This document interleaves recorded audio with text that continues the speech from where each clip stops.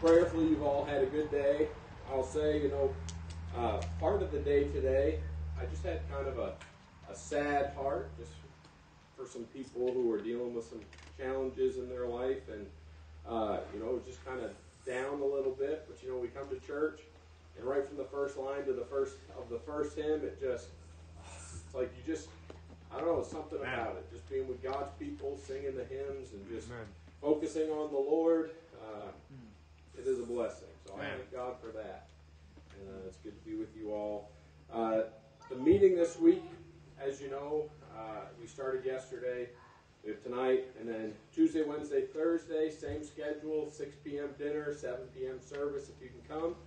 Obvious, well, maybe it's not obvious yet to some of you, maybe you all know, but Brother Mark and Miss Caitlin had to head down to Philadelphia because Sarah, his son Ben's wife, is in labor. So they left about 8 o'clock this morning. If I hear updates at some point, I'll share what I can, but praise God, prayerfully they get down there safely, or have gotten down there safely probably by now. But yesterday was a great day. It was a blessing, and I have no doubt tonight will be too. So hang on, we got a different preacher every service. So we've got my brother-in-law, Josh Lovelace, here tonight, Pastor Josh Lovelace from Truth Baptist in Jefferson, Maine.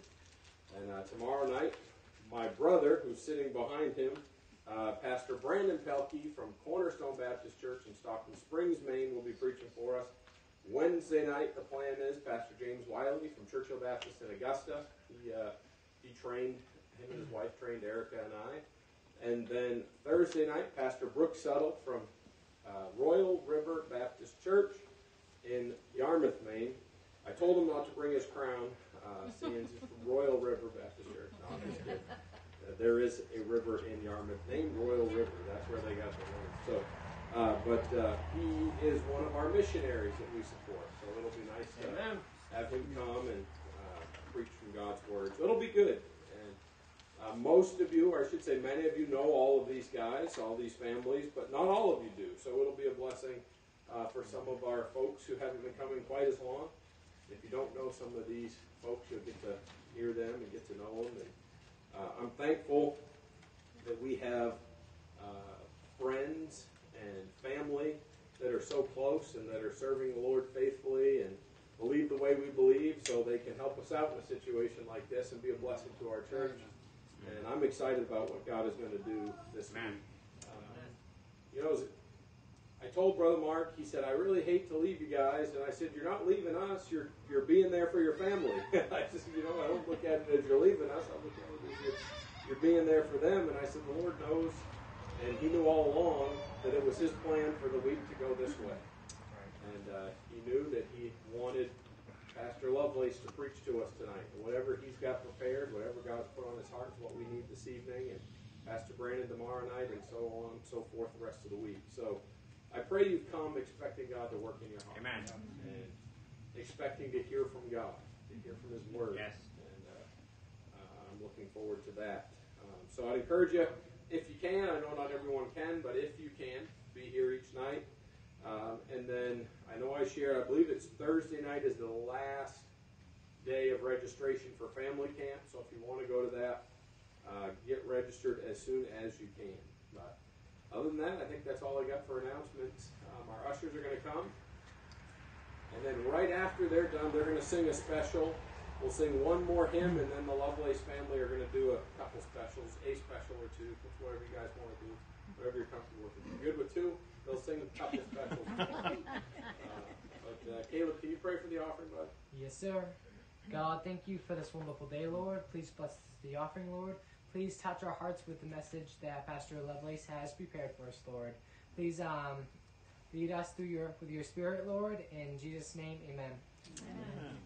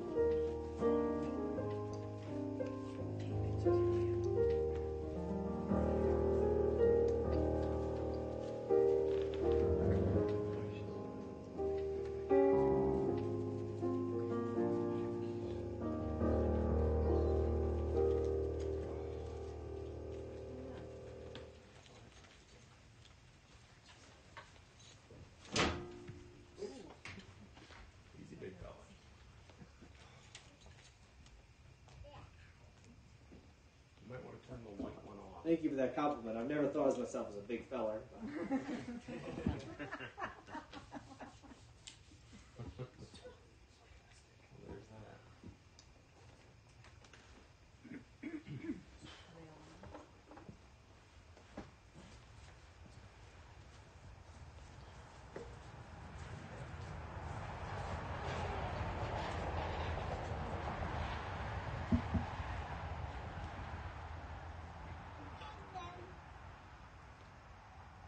As the sun rose that morning on the day of Job's trial, he rose up to serve God as any other day, bound and determined to live in God's favor, and nothing would stand in his way. Then the messengers came one by one with their stories. In just a few moments, Job lost all he had. Great wealth and riches and the health of his body, and even his children were dead. The Lord giveth, he taketh away. Blessed be the name of the Lord. Amen. I served him before, and I'll serve him today. Amen. Blessed be the name of the Lord. Job's wife came before him to voice her opinions. She said, you should end it, just curse God and die. Job rose from the ashes and looked toward the heavens. He brushed back the tears in his eyes. He said, the Lord giveth, he taketh away. Blessed be the name of the Lord. I served him before, and I'll serve him today. Blessed be the name of the Lord. When troubles come suddenly, blessed be the name. When strong winds blow violently, blessed be the name. When Satan comes oppressing me, blessed be the name. I will still serve God faithfully, blessed be the name. The Lord giveth, he taketh away. Blessed be the name of the Lord. I served him before, and I'll serve him today. Blessed be the name of the Lord. Amen. Amen. Amen.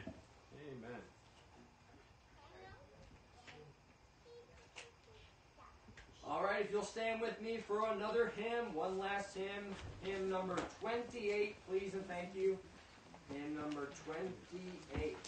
Stand with me. Great is thy faithfulness. As Pastor said, thinking of people having hard times, this brings me to this song right here. Is great is his faithfulness. You can always trust in him. Amen. His faithfulness. Not always our own. Right. Yeah.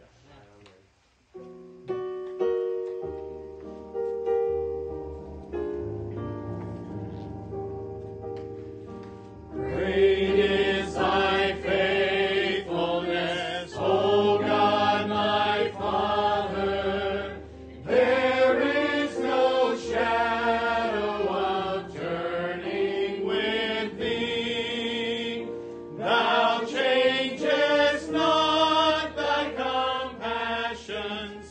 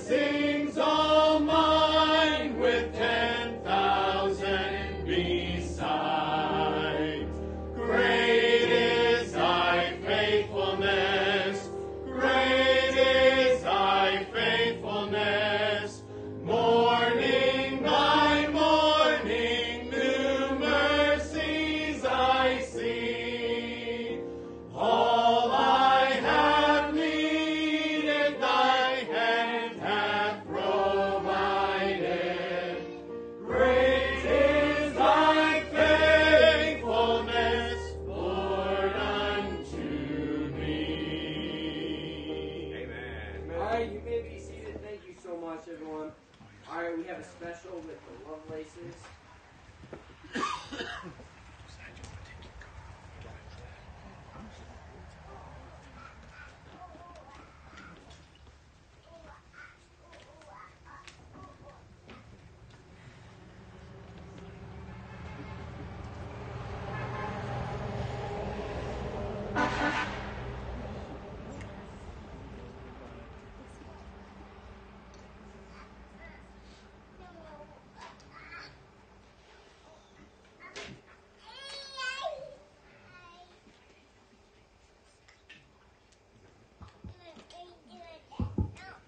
You know, it's interesting. You know, Brother Nathan mentioned about trials and struggles and on people's hearts and minds, and I think it's interesting that we're going to sing a song entitled "The Eye of the Storm," and that's what it's all about. And so I'm thankful how the Lord works things out. We're going to try our best, and I told Brother Nathan before, we're not the Friends. So I can do 4 chords. Yeah, you're great. All right, and so I don't have 12-string guitar, but anyway, we'll try our best to see if we can. Amen. When the solid ground is falling out from underneath my feet, between the black skies and my red eyes, I can barely see. And when I realize I've been sold out by my friends and family, I feel the rain reminding me, in the eye of the storm, you remain in control. Amen. And in the middle of the war, you guard my soul. You alone are the anchor when my sails are torn. Your love surrounds me in the eye of the storm. When my hopes and dreams are far from me and I'm running out of faith, I see the future I pictured slowly fade away. And when the tears of pain and heartache are pouring down my face, I find my peace in Jesus' name. Amen. In the eye of the storm, yes, you remain in control. And in the middle of the war, you guard my soul. Amen. You alone are the anchor when my sails are torn. Your love surrounds me in the eye of the storm.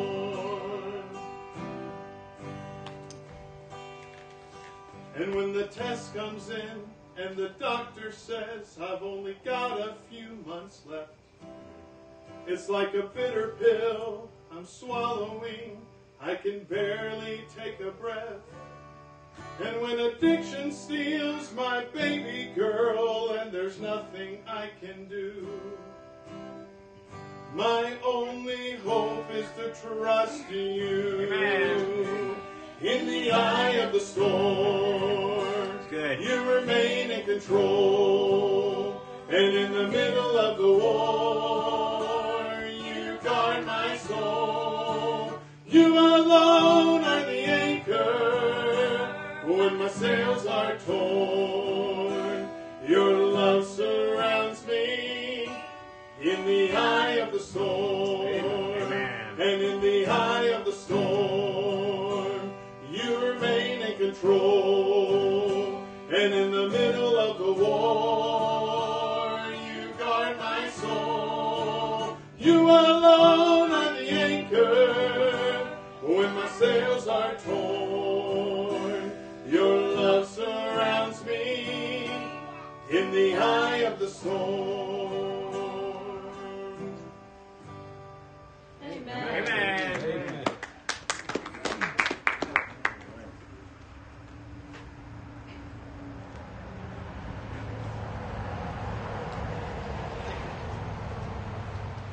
Now this next one, before we sing it, the kids are going to come join us. Part of them, yeah. We have several missing. You guys, I'm sure, know this song. It's straight out of your hymnal. And there's a story that goes with it. A man by the name of Sanford Bennett and Joseph Webster put this song together in 1868. It was in Elkhorn, Wisconsin. Sanford Bennett was a pharmacist. One of his closest friends was Joseph Webster. On a rainy, dark night in 1868, both of them were good friends. Both of them attended the local Baptist church there in Elkhorn. And on that rainy night, Joseph Webster came in. Sanford Bennett was a pharmacist, came into the drugstore. And Joseph Webster constantly suffered with extreme bouts of depression. He went through a lot of trials in his life, a lot of struggles. He lost his parents early. His wife had left him. He followed the Lord. His wife didn't. He was really struggling in major bouts of depression. And he walked through the door, and his friend Sanford could see it in his face, and he realized immediately, Joseph, what's wrong? You're down again, aren't you? And Joseph Webster said, yes, I am. And this rainy, dark night in 1868, Sanford Bennett, standing behind the counter, never written anything in his life. Joseph Webster, standing at the doorway, never composed music in his life, although he could play the violin.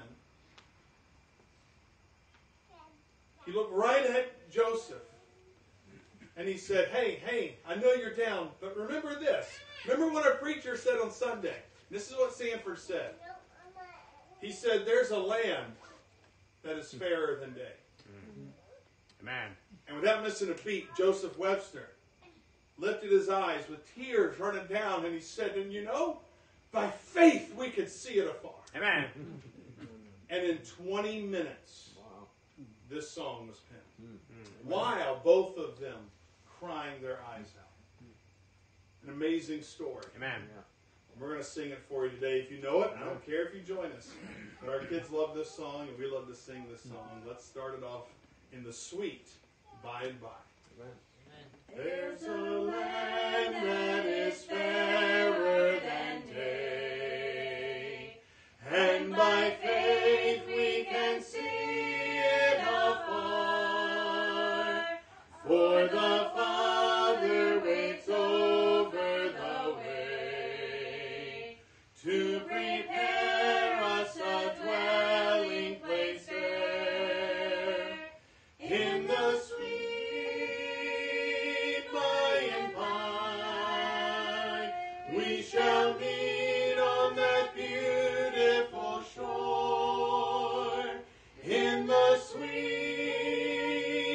by and by, we shall meet on that beautiful shore. Amen. We shall sing on that beautiful shore the melodious songs of the blessed, and our spirit shall sorrow no more. Amen. Not a sigh for the blessing of rest. In the sweet by and by, we shall meet on that beautiful shore. In the sweet by and by, we shall meet on that beautiful shore.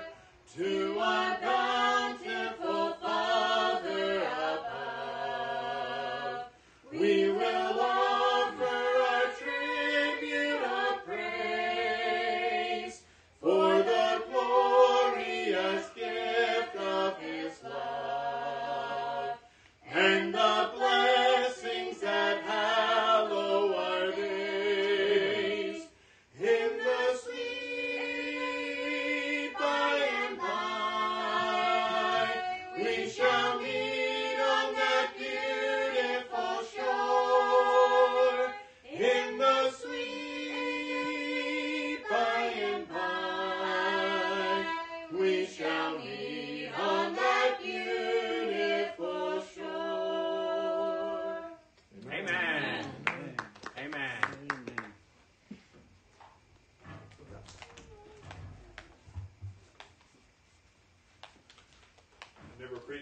a moving stage. You don't get seasick, do you? Yeah, it's a little weird. Good luck, Brandon. Yeah. I preached up there once. Oh, you have? Okay. I've never run up here before. So Daniel was complaining he couldn't see me in the back row because I was too tall. So Nathan had to fix the tarp here. And I thought, just move up. So, I'm just kidding. He wasn't complaining. I'm giving him a hard time. No, I'm truly thankful. I appreciate Brother Nathan's children and their singing. It's a blessing. It's exciting. I'm thankful. We're a rare breed. I'm not talking about all you people. I'm talking about my family. Okay? I'm married into this family. And Nicole and Erica, we all kind of agree. There's a song entitled I Have Been Blessed, and we wanted to sing a song one time entitled You Have Been Blessed, because we're now in your family. But anyway, we're a rare breed. I get to say that my wife's two brothers are pastors. And not just pastors, like-minded pastors. You know what I mean? And we get along. And it's exciting. That's a rarity. My wife's sister, Danielle, she's faithfully serving the Lord at Brandon's church. It's amazing that we, as a family, are all serving the Lord together. Amen. And some of you don't have that luxury to say that. And so I'm thankful that my family, I can say that the people that I call my brothers, we're all serving the Lord together. Amen. And it's a rare thing, and so I'm really excited. I appreciate Brother Nathan, his calm, his passion, and his zeal. That's the better word I'm trying to think of right there. His zeal for the truth and for your church. And let me tell you, Bible Baptist Church, I'm speaking to you right now. You love your pastor. You pray for your pastor. You support your pastor. You love on him. And you let him know that, hey, I got your back. When you preach the wrong thing and you're thrown in jail, I'm with you. You know what I mean? That's what he needs to hear. Okay? So not that you'll visit him, but that you're in jail with him. You know what I mean? So I'm excited. I really am. And I'm thankful for Brother Nathan. I'm so thankful for this church. Open your Bibles, if you would, please, and go to the book of Philippians, chapter 4. The book of Philippians, chapter 4. What's great when you do this, see, Brother Thren, if he's going to preach this week, he has a plan. Okay? He knows if he preaches on Sunday, he knows what he's preaching tomorrow night. You know what I mean? He knows what he's preaching on Tuesday night. I have no idea what he preached on yesterday. And I have no idea what Brother Brandon is going to preach tomorrow night. Where Brother Wiley's going to preach on Wednesday night, or Brother Suttle's going to preach Thursday night. We might all preach out of the same passage. I don't know. It kind of gets nerve-wracking. You know what I mean? It's like, oh boy, I hope it doesn't. But anyway, tonight, I just wanted to share a burden that's been on my heart.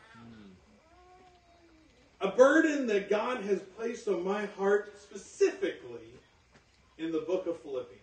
Amen.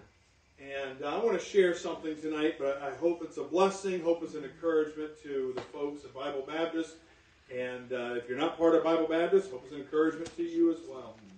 The Bible says in Philippians chapter number 4, beginning of verse number 1, "Therefore, my brethren, dearly beloved, and longed for, my joy and crown, so stand fast in the Lord, my dearly beloved. Amen.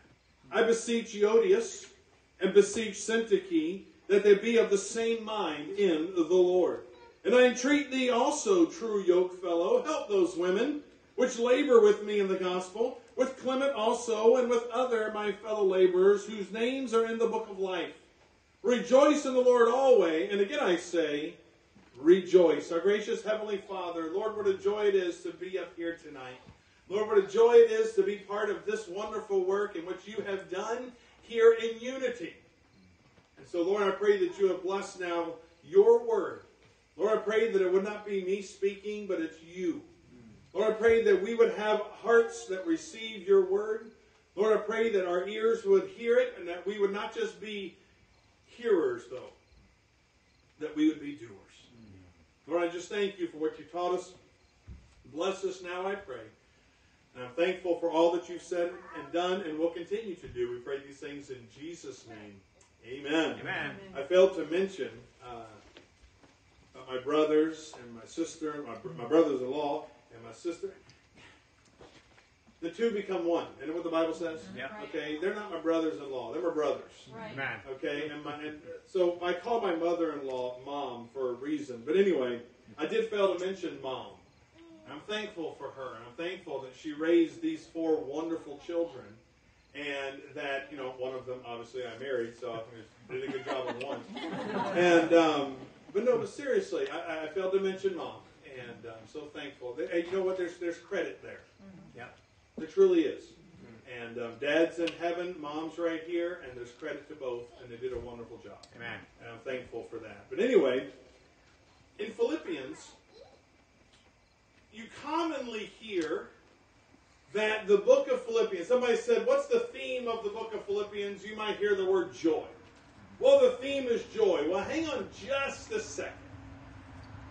The word joy, or the word rejoice, or any form of joy in the book of Philippians is found 16 times. Now, that's a significant number in just 4 chapters. 16 times. This is the book of joy. Hang on. The word Christ is found 36 times. Amen. See, the theme isn't joy, because if the theme was joy, then the theme then is about you. Right. Yeah, right. The theme is Christ. Amen. Now, will that result in joy? Well, of course it will. Matter of fact, the book of Philippians has 4 major pillars in all 4 chapters. Well, one in each chapter, as I'm trying to say. Look at chapter 1.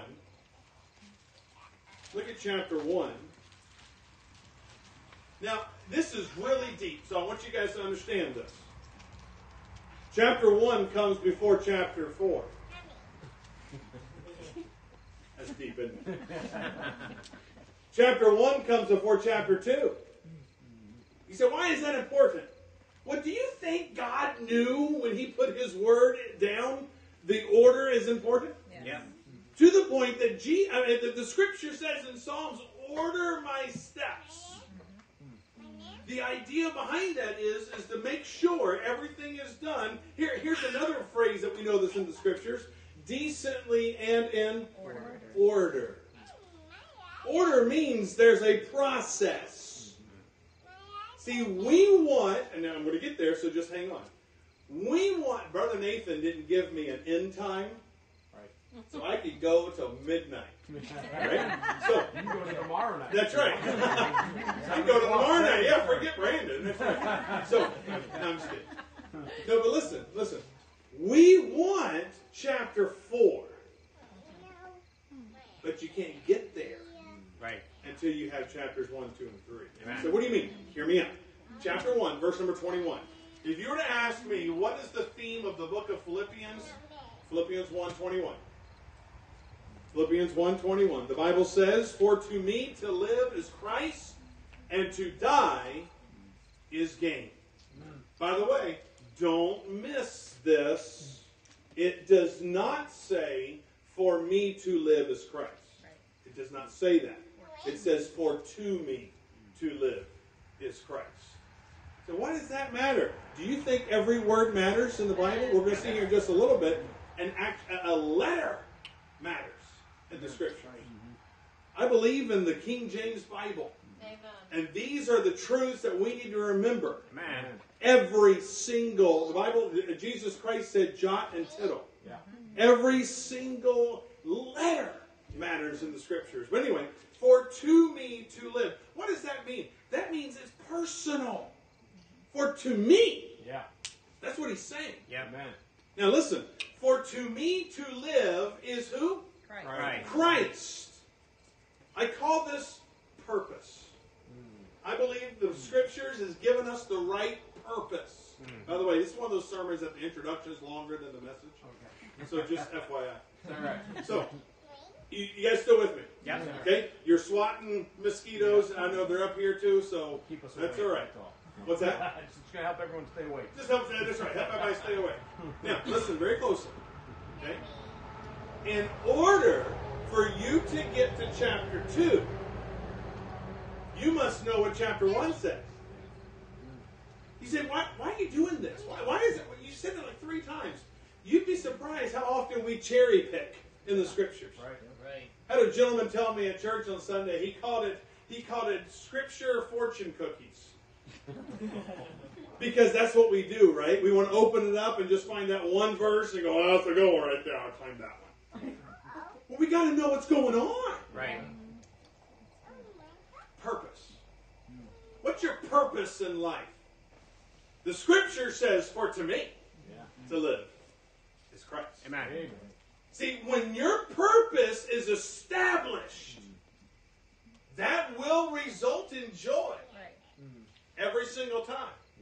But it's going to result in joy in a specific way. We're not going to take time to go through it. But the entire chapter of chapter 1 is about suffering. Suffering. You're never going to have joy in suffering unless you have the right purpose. For to me to live is Christ. Now, I'm not saying this man's theology is always correct. I've listened to his testimony. I believe the man's saved. I grew up watching the Dallas Cowboys. Isn't that weird? So you guys know who the Patriots are. You even know the Cowboys existed. What's that? That's a team? My favorite football player on the Dallas Cowboys, his name was Deion Sanders. And Deion Sanders, last I knew anyway, I listened to him. He has the right testimony. I believe he's accepted Christ as a Savior. He's just off on some things. Don't look at me all pious. You're not always right either. All right, now listen. Deion Sanders said this one time. I thought it was cool. He said, people come to me all the time and they're complaining because things aren't going their way. This isn't going my way. He goes, I always look back at him and say, it's not supposed to go your way. It's supposed to go God's way. Amen. Isn't that a good thought? Yeah. It's not supposed to go your way. I didn't have a good day today. Nothing went my way. Good. It's not supposed to. It's supposed to go God's way. Yeah. For to me to live is Christ. Yeah. And to die is gain. When I realized my purpose, this is great. Now I can take a step into chapter 2. Don't go to 4 yet. You got to walk there. All right? Have you ever heard this before? You got to learn to walk before you can run. Yeah. The same is true in the scriptures. So if my purpose is right, now I can take to the next step in chapter 2, and I read this verse in verse 5 of chapter 2. The Bible says, let this mind be in you, which was also where? In Christ Jesus. By the way, you'll see something very quickly with these verses. Christ is in everyone. Yeah. Not joy, but Christ. Now, I have my purpose. All right, my purpose is, for to me to live is Christ. That's my purpose. But now I get to chapter 2, and I realize once I get my purpose established, now I can have the right perspective. How do you view things? The Bible says, let this mind be in you, which was also where? In Christ Jesus. When my perspective gets right, now I you know what? My purpose is there. I can have joy in suffering. But then when my perspective is right, I can have joy in service. That's what the entire chapter 2 is about. Matter of fact, look at it. Look at chapter 2, verse number 5. We read that verse. Which was also in Christ Jesus, who, being in the form of God, thought it not robbery to be equal with God, but made himself of no reputation, and took upon him the form of a servant, and was made in the likeness of men. And being found in fashion as a man, he humbled himself and became obedient unto death, even the death of the cross. When you understand the perspective, it's the mind of Christ. And the Bible says that we have the mind of Christ. Did you know that? Yeah. You're just not letting it be in you. The Bible says in verse number 5, let this mind be in you, which was also in Christ Jesus. But you have the mind of Christ. Do you know what it is? It's called the Scriptures. Right. the Bible tells us in 1 Corinthians chapter 2 that it's the Bible that's the mind of Christ. Amen. Think of it like this. Colossians chapter 3 says, and let the word of Christ dwell in you richly. Yeah. That's letting the mind be in you. Yeah. So now my purpose is now moved to my right perspective. And I'm looking at things differently. I can have joy as a servant. Look at this. Notice what it says. He humbled himself. Isn't that what it says in verse number 8? Yeah. He humbled himself. You know the greatest humilities you ever find in Scripture or in anything is the Lord? So what do you mean? Guess what? Remember this song? Oh, be careful, little hands, what you do. Yeah. Oh, be careful, little hands, what you do, for your Father up above is looking down. Right? The Bible says the eyes of the Lord run to and fro. We know He's looking, but listen, do you realize in the book of Psalms, the Bible says that God has to humble Himself just to behold us. Yeah. So just to see you, God has to humble Himself. Imagine how much humility He had to become us. Right. Wow. Not just to see us. Yeah. And we think we're humble. Somebody told me I'm the humblest guy I know. When I go from purpose and I move into the right perspective, because chapter 2 is great because it gives you more examples than just Christ. Because we always do that, right? Well, that's crime. It's kind of like the junior church kid. What did you learn in church this morning? I learned about Jesus. Okay, be a little more specific, right? Well, it's like, well, who's humble? Well, Christ is.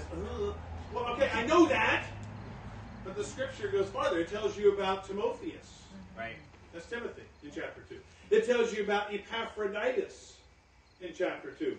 Two great servants who had the right perspective. Mm-hmm. And then you get to chapter 3. Now listen, you can never get to chapter 3 if you don't have chapters 1 and 2.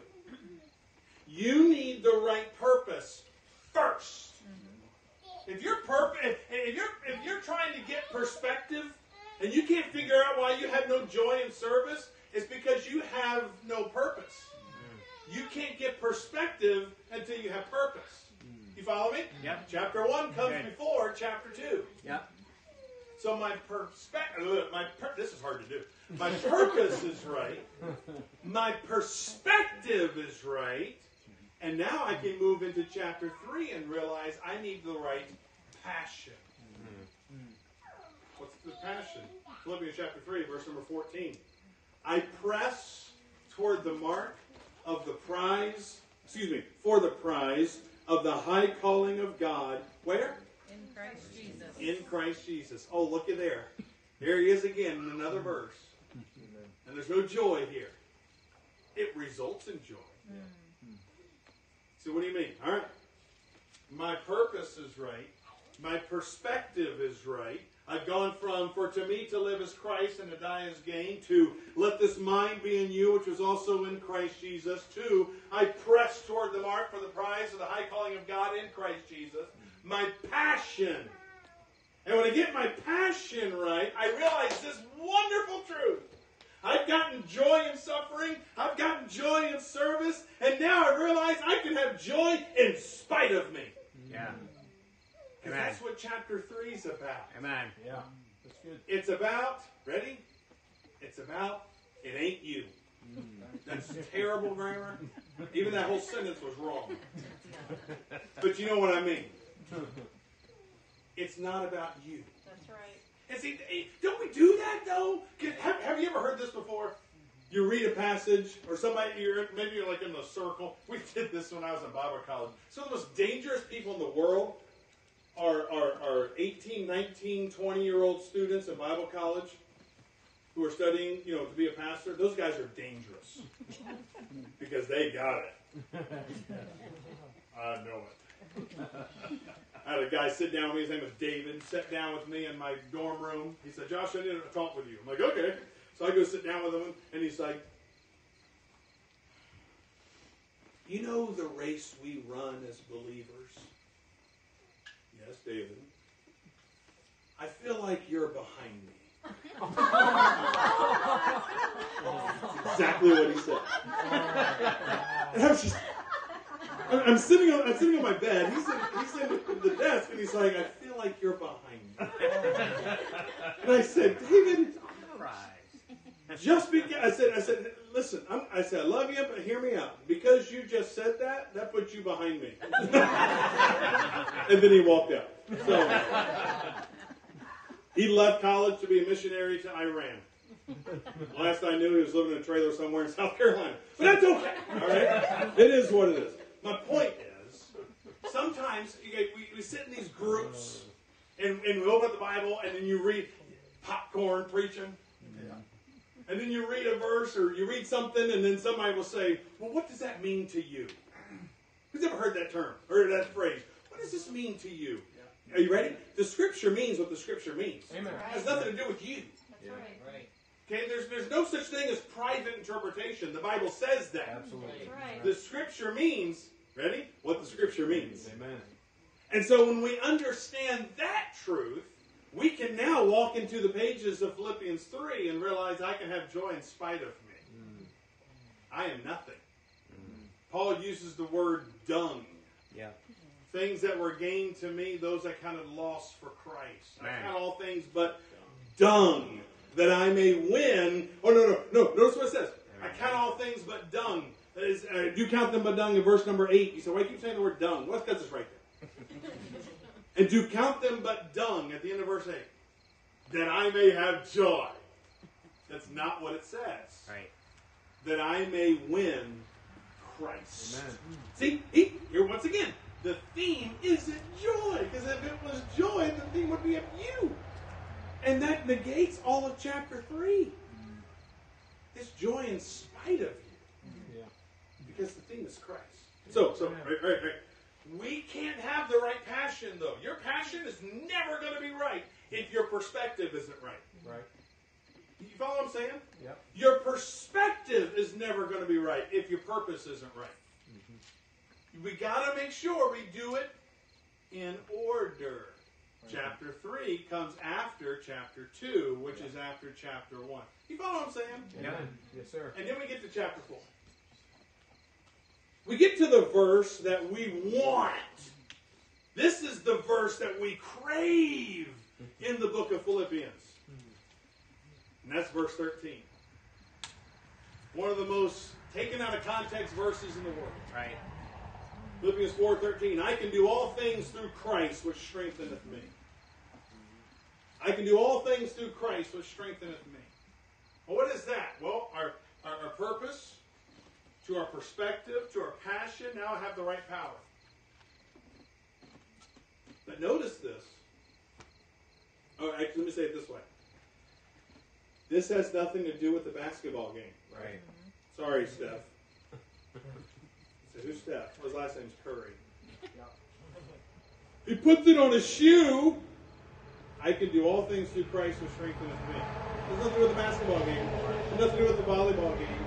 It has nothing to do with leaping tall buildings. Well, it says all things. All means all. That's all means. Well, hang on. This is really deep. Are you ready? Verse 13 comes after verses 1 through 12. Right. See? It's so amazing, isn't it? See, it'll blow your mind how much heresy is actually preached when all we're doing is cherry picking from the Scriptures. Right. Read and study the Scriptures. Right. Yeah. So what is it? All right, hang on. Purpose, joy in suffering. Perspective, joy in service. Passion, joy in spite of us. Power, joy over stress. That's exactly what chapter 4 is about. You see why we want to go to chapter 4? Because we're stressed out. Now, we're okay with the first 3 chapters, but we really want chapter 4. Why? Because I'm so stressed out right now. Do you not know? Good night, they arrested Trump! Yeah. What's going to happen next? What if Biden's elected again? I can't handle more of this.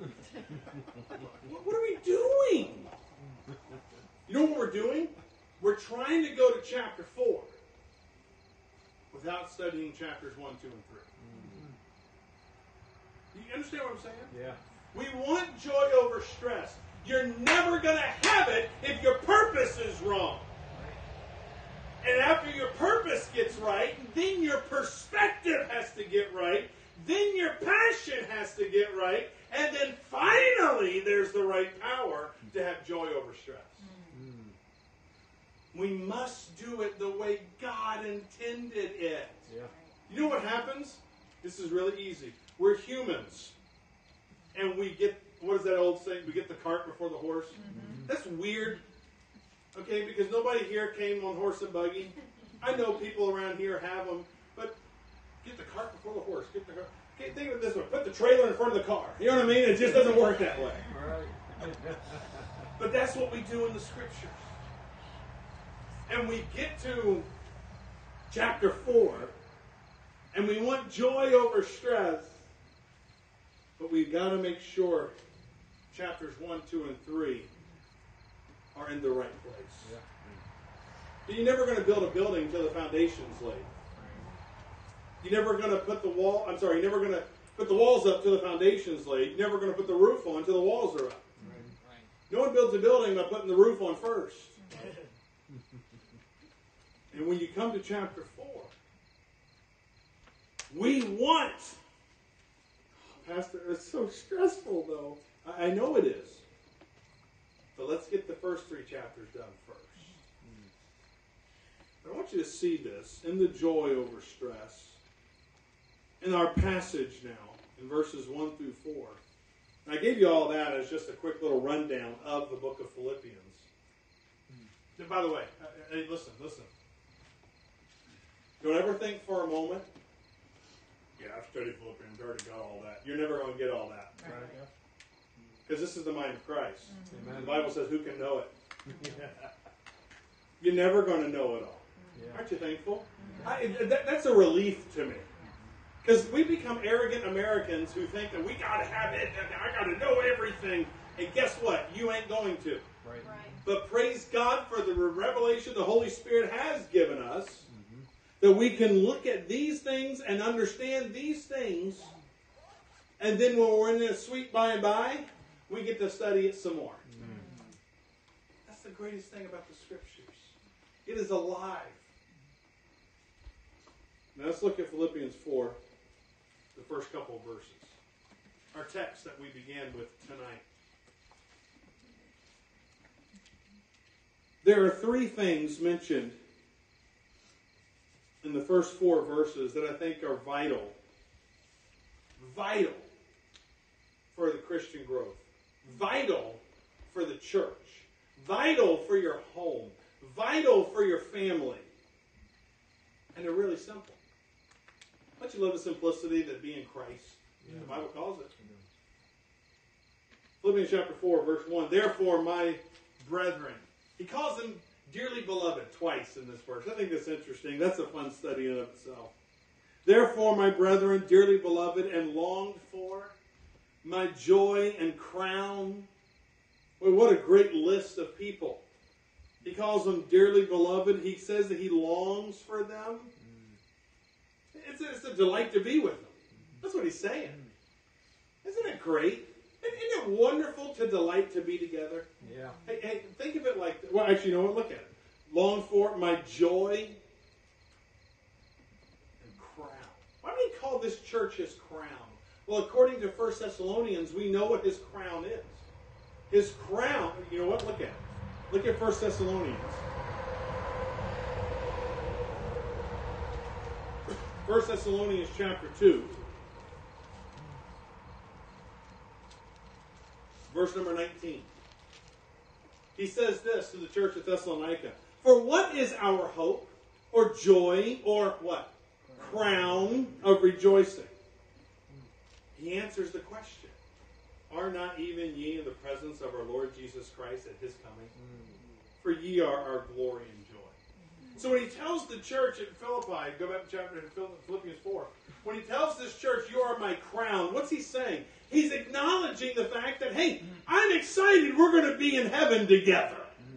I'm excited. We're going to be in the presence of the Lord together. Listen very closely. Don't judge me because you're going to.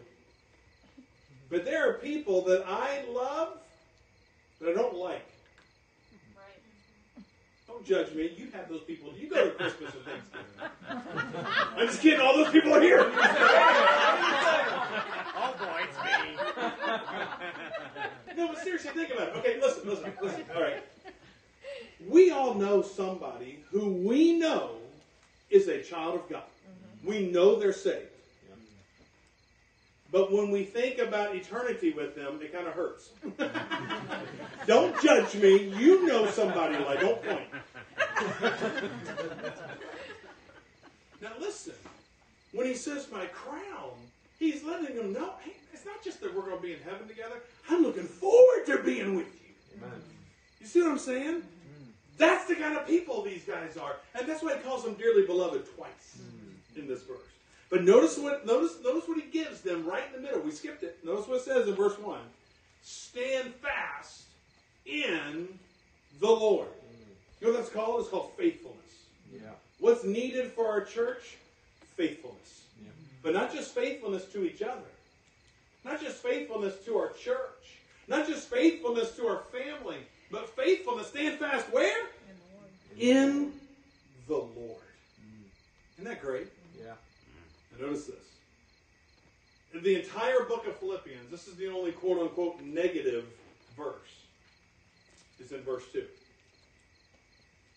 It's the only negative verse, and it's two women. Oh, I'm sorry. Verse 2. Just read it, Josh. I beseech Eodias and beseech Syntyche. What's their deal? We don't know. The Bible never tells us. All we know is there's a little bit of oomph between the two. And what does he say? That they be of the same mind in the Lord. It's right there. Notice, okay, let's look at it. He says, stand fast in the Lord in verse 1. Now in verse 2, he says to be of the same mind. And where is this? In the Lord. By the way, notice what the scripture isn't saying. Have the same mind. Right. Be of the same mind. There's a difference. My mind is different than your mind. Yeah. It's kind of like this. Look at chapter 2. Look at chapter 2. It says in verse 2, by the way, this is a connection to this. Faithfulness is found in chapter 1. Be of the same mind is found in chapter 2. But it says in chapter 2, verse 2, fulfill ye my joy, that ye be like-minded. Watch this. Having the same love. Anybody see that? It does not say loving the same thing. Yeah. Right. Who in here loves Brussels sprouts? Hey, get out. Because I don't love the same thing. You follow me? It doesn't say loving the same thing. It says having the same love. Well, what is that love? Well, the Bible tells you what that love is. The love of God that was shed abroad in our hearts. When it says having the same mind, to be of the same mind. So you can't have it, but to be of it means what? Well, what's that mind? Well, I kind of remember reading something about it in chapter 2, verse 5. Let this mind be in you, which was also in Christ Jesus. Now, not only do we have fellowship in verse 1, faithfulness in verse 1, now we have fellowship in verse 2. To be of the same mind. By the way, where is it found? In the Lord. And now we come to the fruition. That's in verse number 4. We have stand fast, same mind, and now verse 4. Rejoice in the Lord always, and again I say, rejoice. It doesn't say, rejoice always. It says what? Rejoice in the Lord. See, before he gets to verse 13, he's letting the church know, hey, listen, you need power. Yeah, you do. But when your purpose, your perspective, and passion are right, we got to make sure before you plug in, so to speak, Make sure, hey, listen, stand fast in the Lord. Be of the same mind in the Lord. And rejoice in the Lord. Amen. There are several ways the Scripture points out to rejoice in the Lord. I'm just going to list them for you as opposed to going to them. But there are 6 things in the Scriptures that the Bible explicitly says to rejoice in the Lord in. Number 1, we are to rejoice in the Lord in His goodness. That's Exodus chapter 18, verse 9. Rejoice in the Lord in His goodness. By the way, you know what that is? Exodus 18:9. That's when Jethro, Moses' father-in-law, rejoiced in the Lord for the goodness that God has done to Israel. Now, why is that important? You ever rejoice in the Lord for God's goodness to somebody else? Jethro wasn't part of Israel. What a sign of maturity. Yeah. When you could finally say, I'm rejoicing, I'm so excited for what the Lord has done for them. By the way, if you're not there, that's why you can't have joy over stress. You see what I'm saying? It's listed. So, for His goodness. The second thing we rejoice in the Lord in is we rejoice in the Lord in His worship. That's Deuteronomy chapter 12, verse 12. Hey, you know what badness? We look like we're winged on a dill pickle when we're worshiping. Okay? Let's be excited. I was just talking to Duska about this on the way over here. I was talking to another pastor who made this statement. He goes, our worship in our churches right now, sometimes rather, it's so boring. What is that in the Scriptures? Deuteronomy 12:12 tells us we need to rejoice in His worship. We need to rejoice in His gifts. Yeah. 1 Samuel chapter 2, verse 1. We need to rejoice in His praise. You said, what's the difference? Well, praise is not the same as worship. Right. Praise is when we recognize what He has done. And we give thanks. Yeah. We sing songs. Worship is when we recognize who He is. Amen. And by the way, and what we're not. Yeah. So rejoice in the Lord in His praise. Psalm 33, verse 1. We rejoice in the Lord in His salvation. Psalm 35, verse 9. And here's the 6th one I really like. We rejoice in the Lord because of who He is. Amen. 1 Chronicles 16, verse number 15, and Psalm 40, verse 16. But I want you to see one more thing. One more thing, and I'll be done. Look at verse 4. Remember I told you about the importance of letters? Guess what the Bible does not say? And if it does in your Bible, it's because somebody's taken liberty with the King James Bible that they shouldn't have. Rejoice in the Lord always. It does not say always. Right. So what's the difference? All right, well, hear me out first.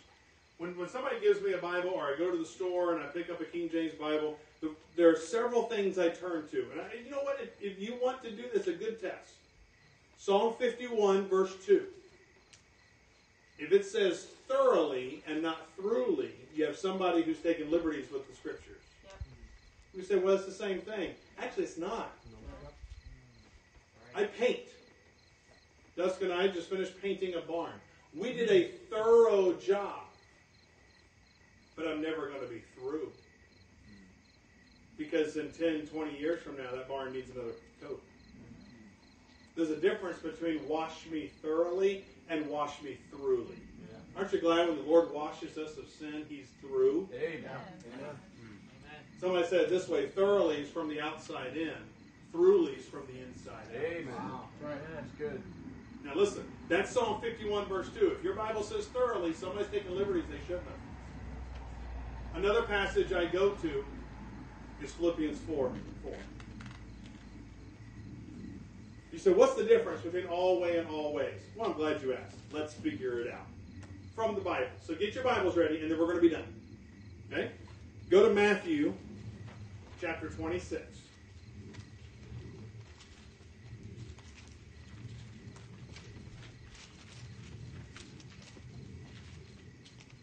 Matthew chapter 26. Watch this.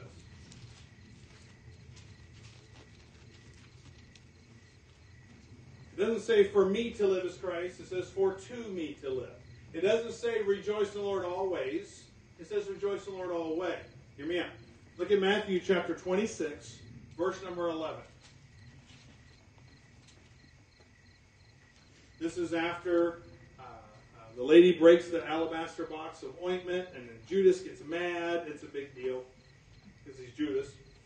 You know what? Let's look at verse 10. When Jesus understood it, he said unto them, Why trouble ye the woman? For she hath wrought a good work upon me. Now watch this. For ye have the poor, what's the next word? Always with you, but me ye have not always. Everybody see that? Okay. We don't take time to go there, but if you go read Mark chapter 14 and John chapter 12, other two accounts in the Gospels that say that give the same account in the Scriptures. They say the exact same thing. Always with an S. What does he say in verse number 11? For ye have the poor always with you, but me ye have not always. Okay? Go 2 chapters over to chapter 28.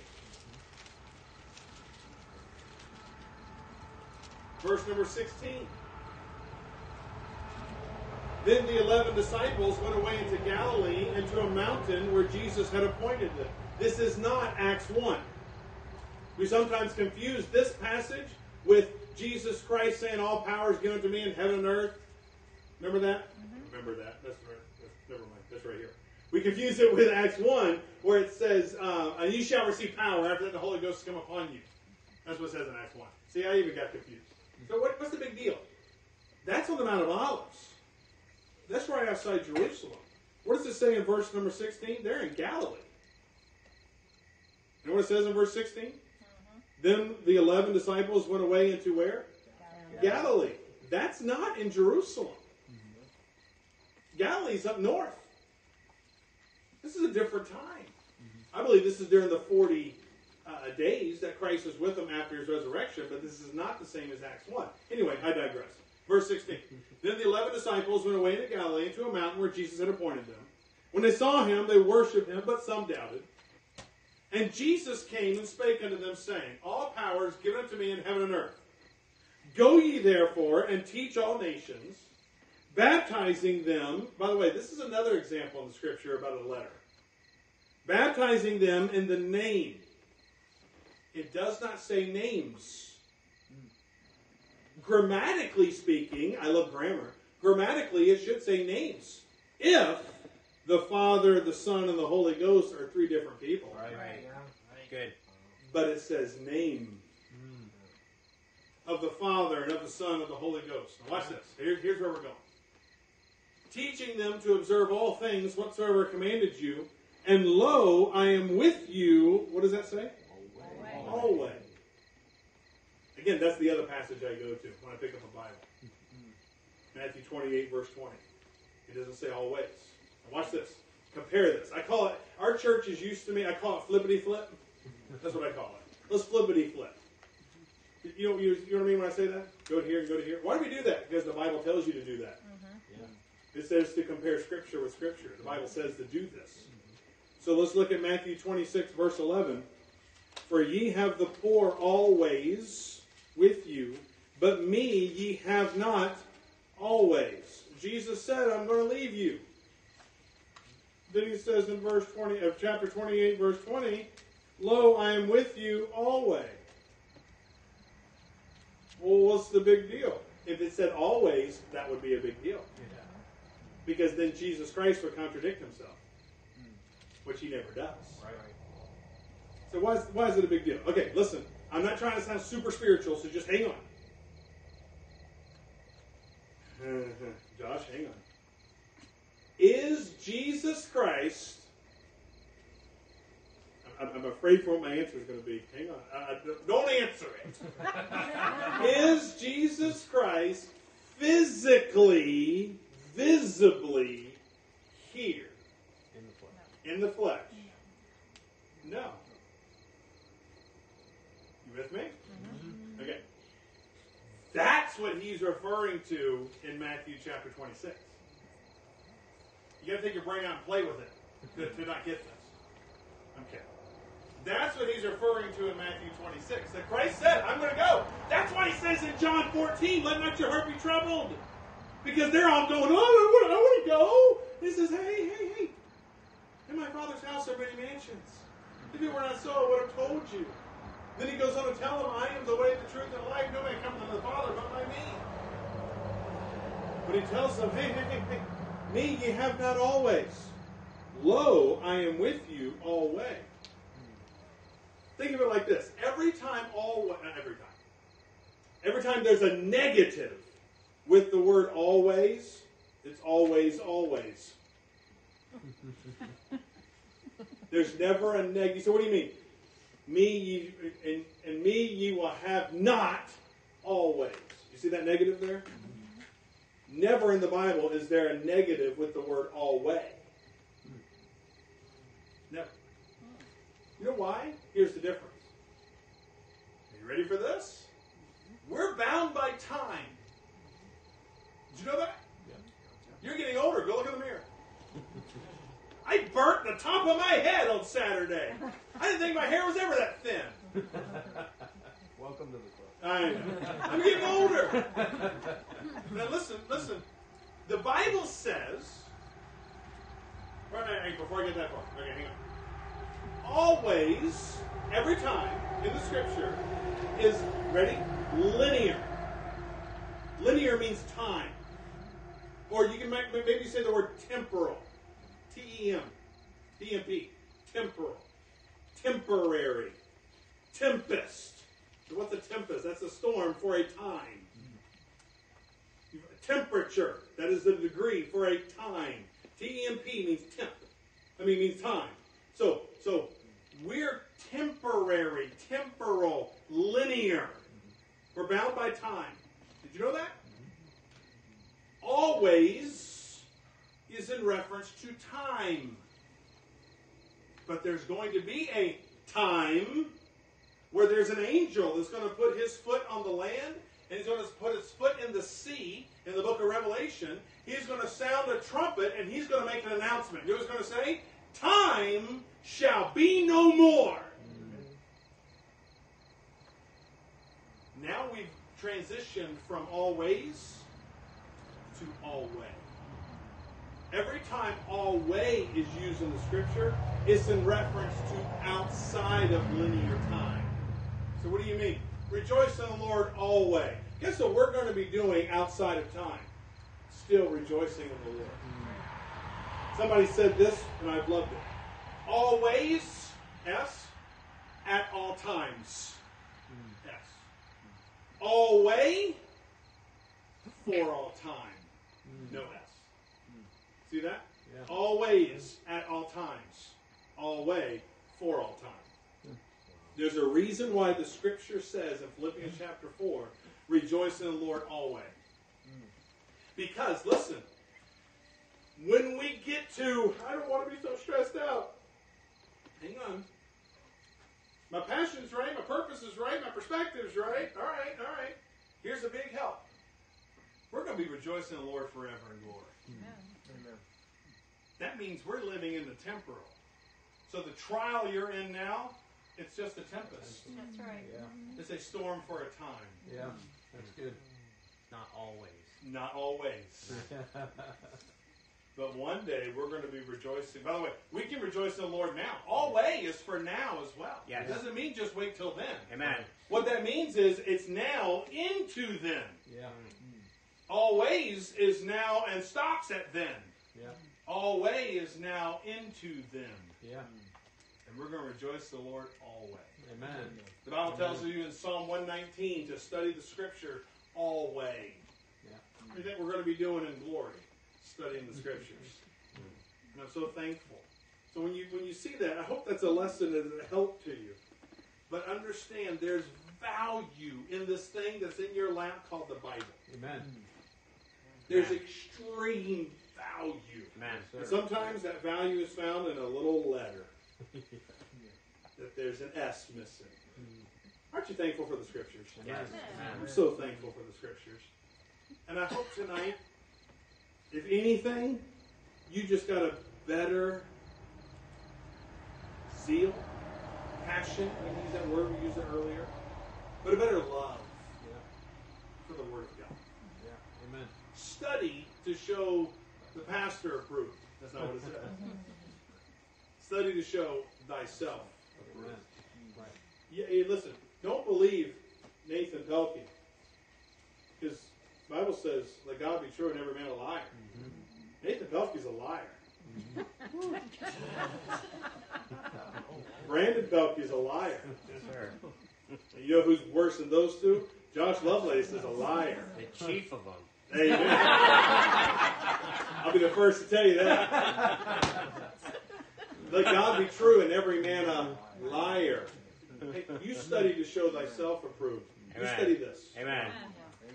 Study the Scriptures. Yes. And let God be true. Heavenly Father, I thank you, Lord, for your word. I thank you, Lord, for the study we had tonight. Lord, I know I was all over the place and we're given a bunch of different stuff out of the book of Philippians. But God, I pray that if anything, we're walking away tonight with just a better love for the Scriptures. That we can say, praise God for what's written in front of us. Yeah. That He has perfectly preserved His word for me. Amen. Who are we to ever think that we deserve that? Not only that, not only did you preserve your word for us, you sent your Son for us. He died on the cross of Calvary for us. He rose again the third day for us so that we can call upon Him to save our souls. Lord, I know tonight wasn't a salvation message, but if there's somebody here tonight, Lord, that doesn't know you as their Savior, I can't think of a better time. Lord, the Bible says that today is the day of salvation. Lord, I pray that whoever that might be tonight, if there's somebody here who doesn't know you, I pray they would call upon you. Lord, I pray for the believer who does know you. Maybe tonight they realize how come they don't have joy over stress. They want power. It's because their purpose is wrong. Their perspective is wrong. Their passion is wrong. Maybe get into the Scriptures and fix what is wrong. Thank you, Lord, for what you have done. We praise you. We bless you for the remainder of this evening. We pray these things in your name. Amen.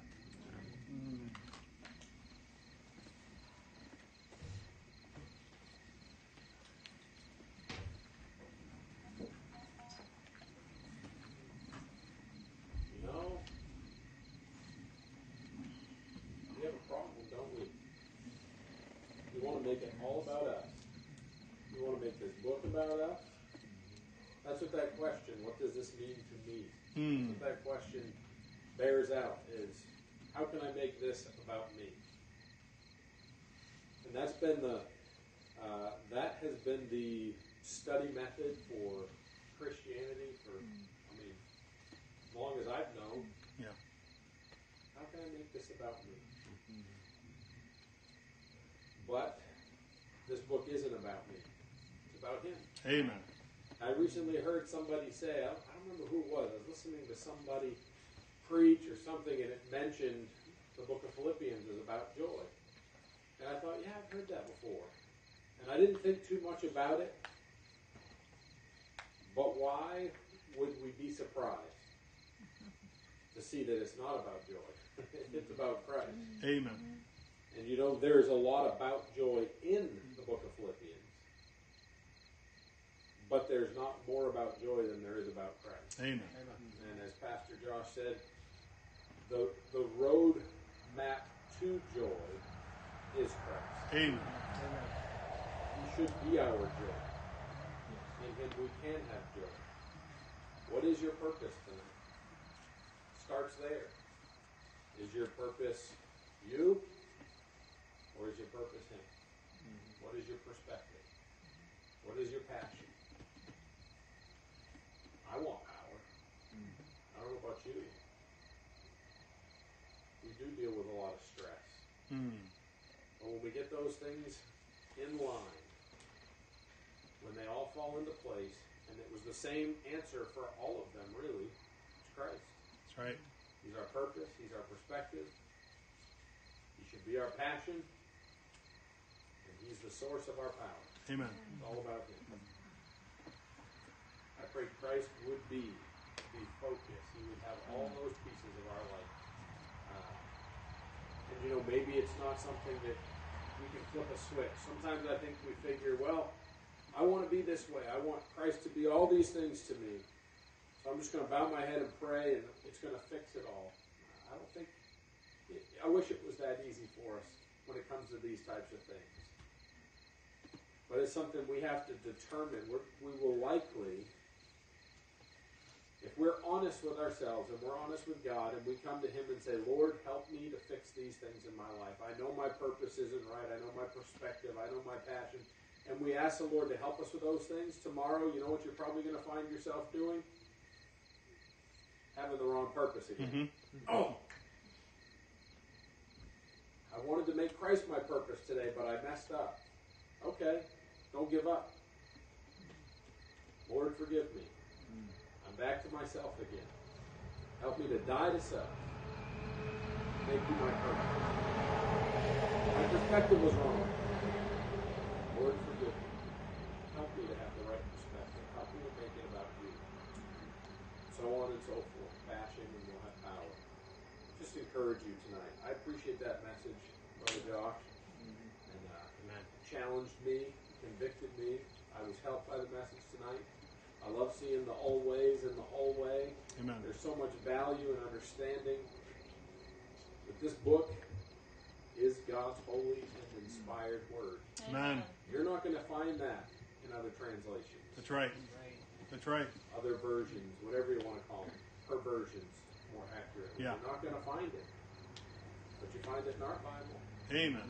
There is a difference by one letter. Amen. It means something different. I'd encourage you. Study your Bibles. Tonight I'd encourage you to consider what is your purpose, perspective, passion. God will give you power to overcome your stress. Let's go ahead and pray. We'll have a moment of invitation and then we'll dismiss. Our Heavenly Father, we thank you for tonight. Thank you for the message tonight. Appreciate Brother Josh coming and preaching what you've laid on his heart. And Lord, it has been a help to me this evening, and I pray it's been a help to others. And Lord, the truth is we probably all have some work to do in these areas of our lives. Maybe we have looked at pieces of the Scripture or your Word inaccurately, and we've tried to pull things out of context at times to make them fit a need or help us with something in our lives. Lord, I pray that we be honest and sincere when it comes to the Scriptures. Help us, Father, to study them not to help ourselves, but to know you better. And as we know you better, we will be helped. As we make our life about you, we will be helped. We'll have joy. When life is all about me and my circumstances, I'm going to be bitter. I'm going to be stressed. I'm going to be frustrated. But when my purposes don't matter, but you do, then the circumstances are what the circumstances are. As long as I keep my eyes on you. Lord, I pray you'd help us. I pray you'd help us to have these things right in our lives. And Lord, if we don't, I pray you'd make it clear to us and we'd work at these things. We'd seek your help, your strength in making these things right. Before we close the prayer this evening, if we keep our eyes closed and our heads bowed. Is there anyone here tonight that would slip up their hand and say, Pastor, I'm not for certain that I am saved. I've never trusted Jesus Christ as my personal Savior, but I'd like to know that one day, when I breathe my last breath, I'm going to spend eternity with Jesus Christ. I'm going to spend eternity in heaven. If you're here tonight and that's you, would you just slip up your hand?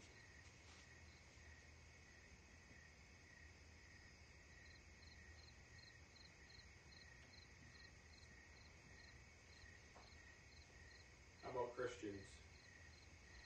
You don't have to raise your hand tonight, but maybe between you and God, you'd say, yeah, my purpose hasn't been right. Been motivated by what I want out of my life, or what I want out of this life. My perspective's been wrong. It's not to have the mind of Christ. My passion's been wrong. Again, been about me.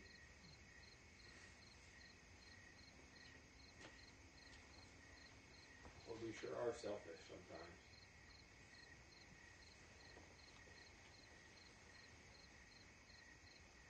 Let's just take a couple minutes. We'll give folks a little time to pray, and then I'll close us out in prayer here in just a couple minutes.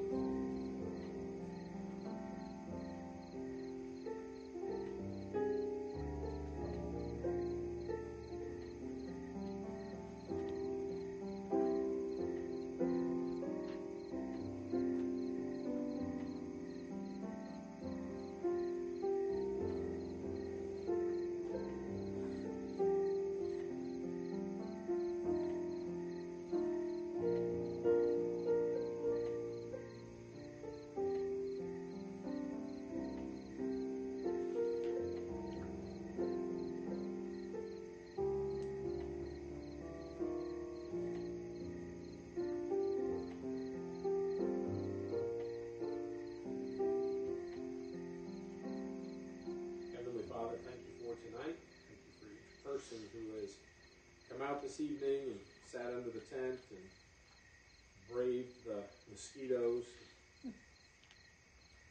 Lord, I pray as we go home tonight, we would think on what we've heard. And I pray your word would continue to ring true in our hearts and minds. And Lord, the truth is we know what your purpose is for us. We got to make your purpose our purpose for us. For these things to begin falling into place. And I pray, Lord, if some of us here tonight need to get those things lined up, get those pillars in place, I pray you'd help us to do that, Lord.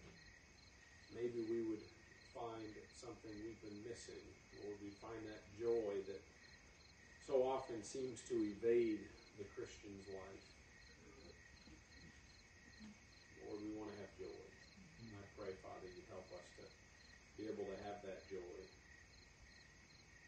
Father, I pray for safety tonight. And I pray you bring us back again tomorrow night ready to hear from your word and ready to hear what it is that you have for us. And Father, we look forward to it. And we know you have a plan. And Lord, this evening's message is exactly what we needed. And we thank you for that. Thank you for your faithfulness. And we ask all these things and pray them in Jesus' name. Amen.